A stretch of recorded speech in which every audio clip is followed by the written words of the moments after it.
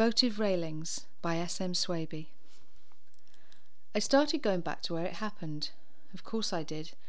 There was nothing of Amy at home anymore, just a desolate, silent space of empty rooms, blank ceilings, and a few photographs of 3 strangers, laughing and smiling together as if it would always be that way. Natalie withdrew completely after it occurred, turning inwards, turning away. Finally rejected me with a newfound stoic determination. My voice, my touch, my very existence were no longer wanted. I was only acknowledged during the eruptions of grief and recrimination that pockmarked those first few scorched earth weeks afterwards. All we had once been was gone, and I was nothing more than a grotesque reminder, at best a crude cross to nail all the wordless guilt and blame to. We'd been having problems even before. Who doesn't after 12 years together? But now she just gave up, we both did, and the world turned and took her from me, sliding away into the endless shadow of night. When she left, it seemed the only logical conclusion. Door closing, no last embrace, no goodbye. It was better that way. And now we could both concentrate on living with our own private pain and not have to deal with the terrible weight of what we'd carried between us. The bleak atrocity of having to look at each other in the eye every day and know that it had been all for nothing. We had washed up on extinction's shore with dry mouths, hollow hearts, and souls stunted beyond all hope of repair.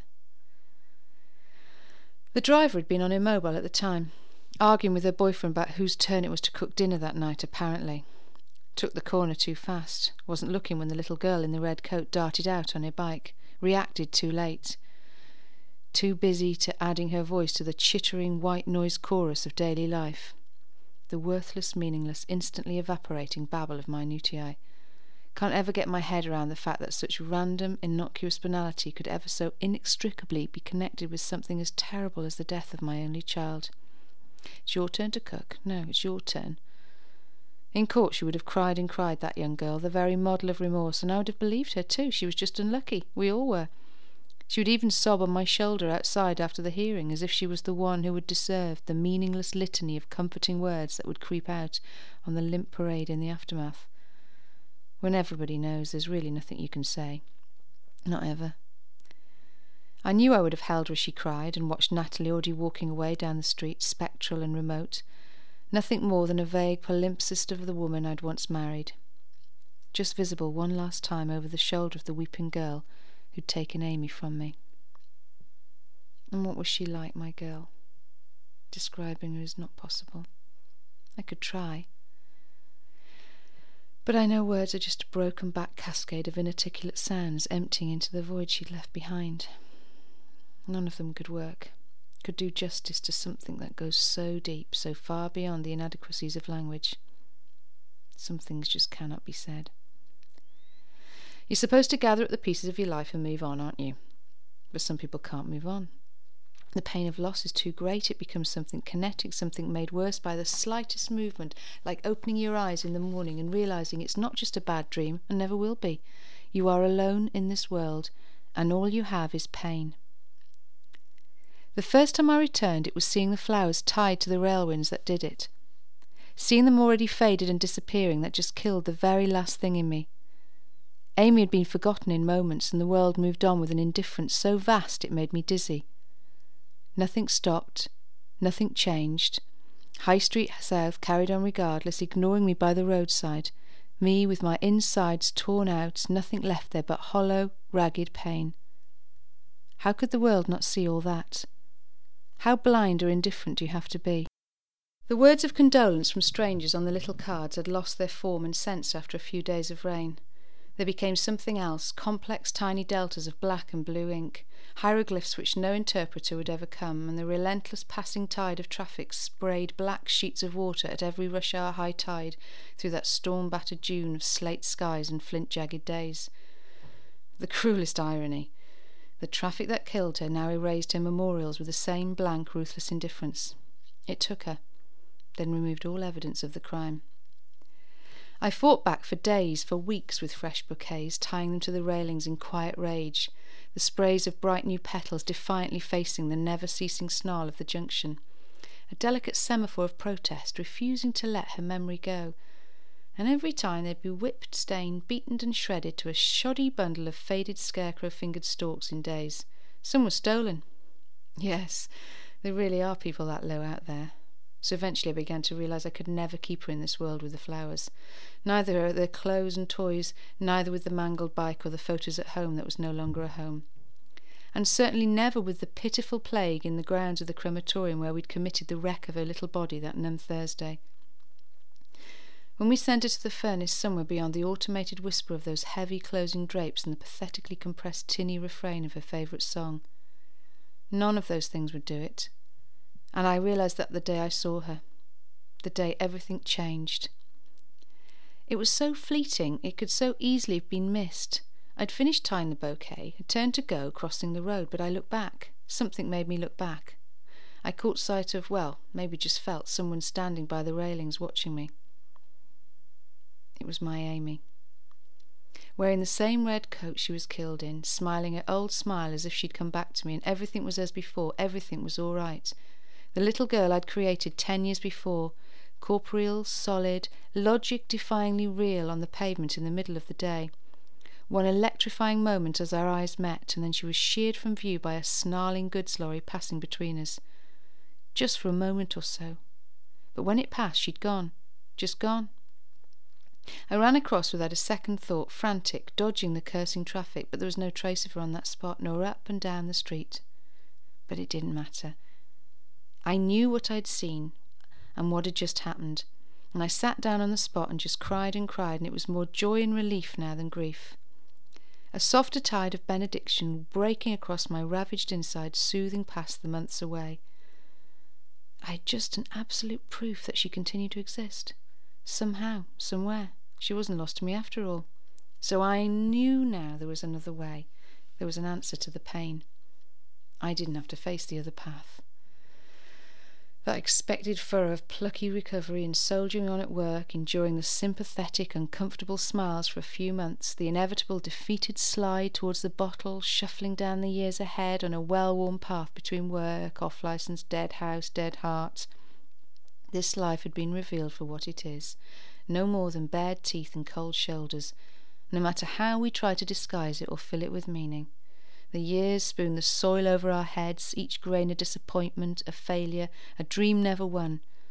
And we're slowly weighed down from systole to diastole, with every beat held tighter in the gathering darkness, until what little light we have left finally goes out. Fuck all that, frankly. Amy had shown me there was another way. All I had to do was turn up every day, never give up, never stop waiting for her to return again. Back against the railings, and next time I'd be ready. I'd see her, and I'd be there for her, be with her. Eventually I stopped going back to the house at all. The house with its flashing answer machine like some distant lighthouse warning of rocks ahead, a warning now all too late, and the debris of unopened post building a blank coastline across the hallway. A new geography that existed because she didn't. These things were no longer even irritants. They were meaningless and had to be abandoned. I couldn't miss a chance of seeing her. Every moment I was back there, entombed in those rooms, I just worried she'd be showing up by the road with no one to greet her, to love her. I panicked that I'd missed the crucial moment. So I had to make my vigil permanent. As long as it takes, I told myself, and I meant it. Take your place. Sit down. Wait. Back against the railings, put in the hours, do the time, do it for her. And that's how my vigil began. I think it was August by then. Must be what, November by now? It's dark early, it's colder, the street has changed with the season, but I'm here still, facing the traffic in rush hour every day, the same black waves endlessly breaking on an asphalt shoreline, the A-road flyover roaring above the end of the street with all the impotent fury of some vast caged animal made endless lines of cars, all busy going nowhere, and me, like some sort of grave canute at the curb, defying it with the very fact of my existence, my back against the railings. Beyond them, below the bank, lies the neglected nettle-choked sprawl of the old Magdalen graveyard, where shadows eddy between dying sycamore leaves at season's end. And those dying leaves, they have a voice. I hear it daily now in the brief lulls in traffic, and in the slowing towards silence that marks a small hour's span of calm.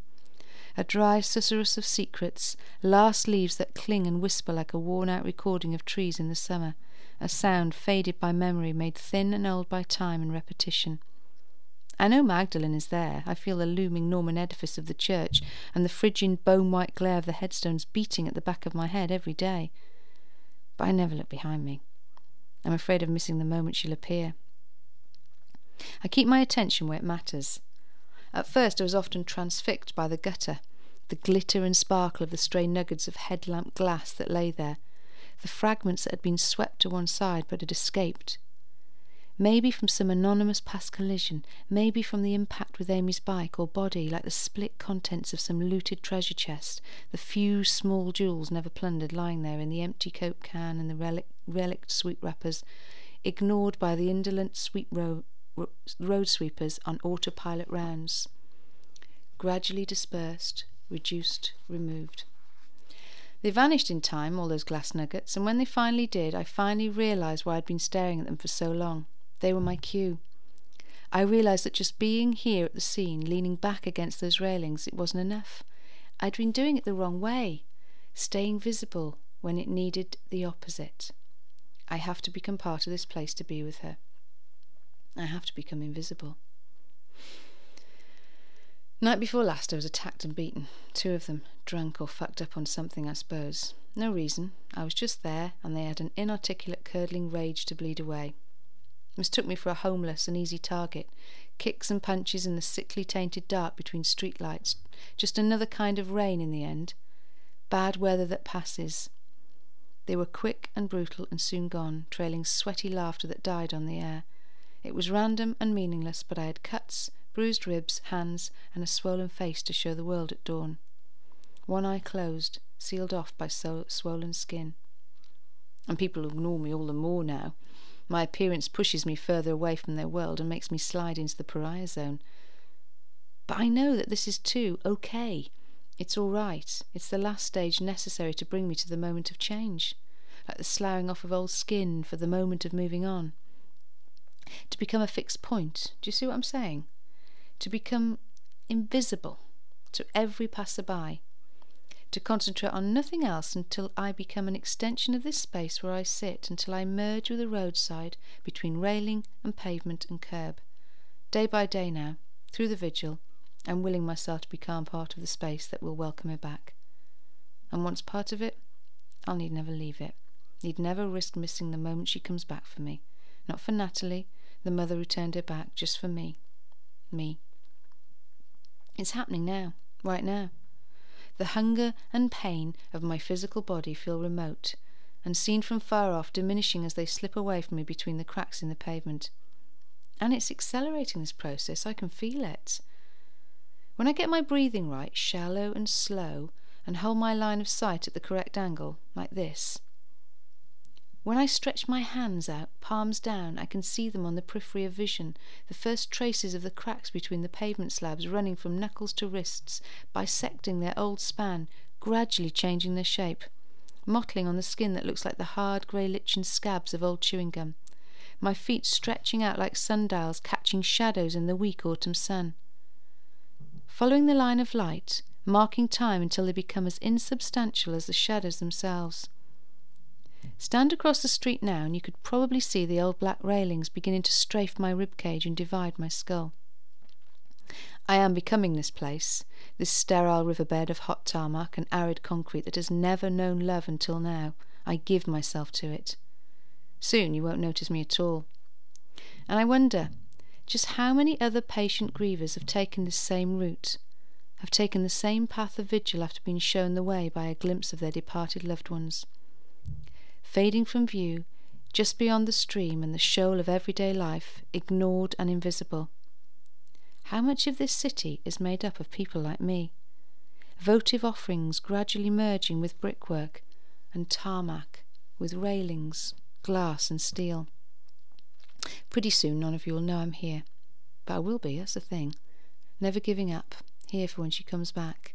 And soon, very soon now, she will come back. My Amy in her little red coat, smiling, and eyes alive. And I'll be with her. Be with her always.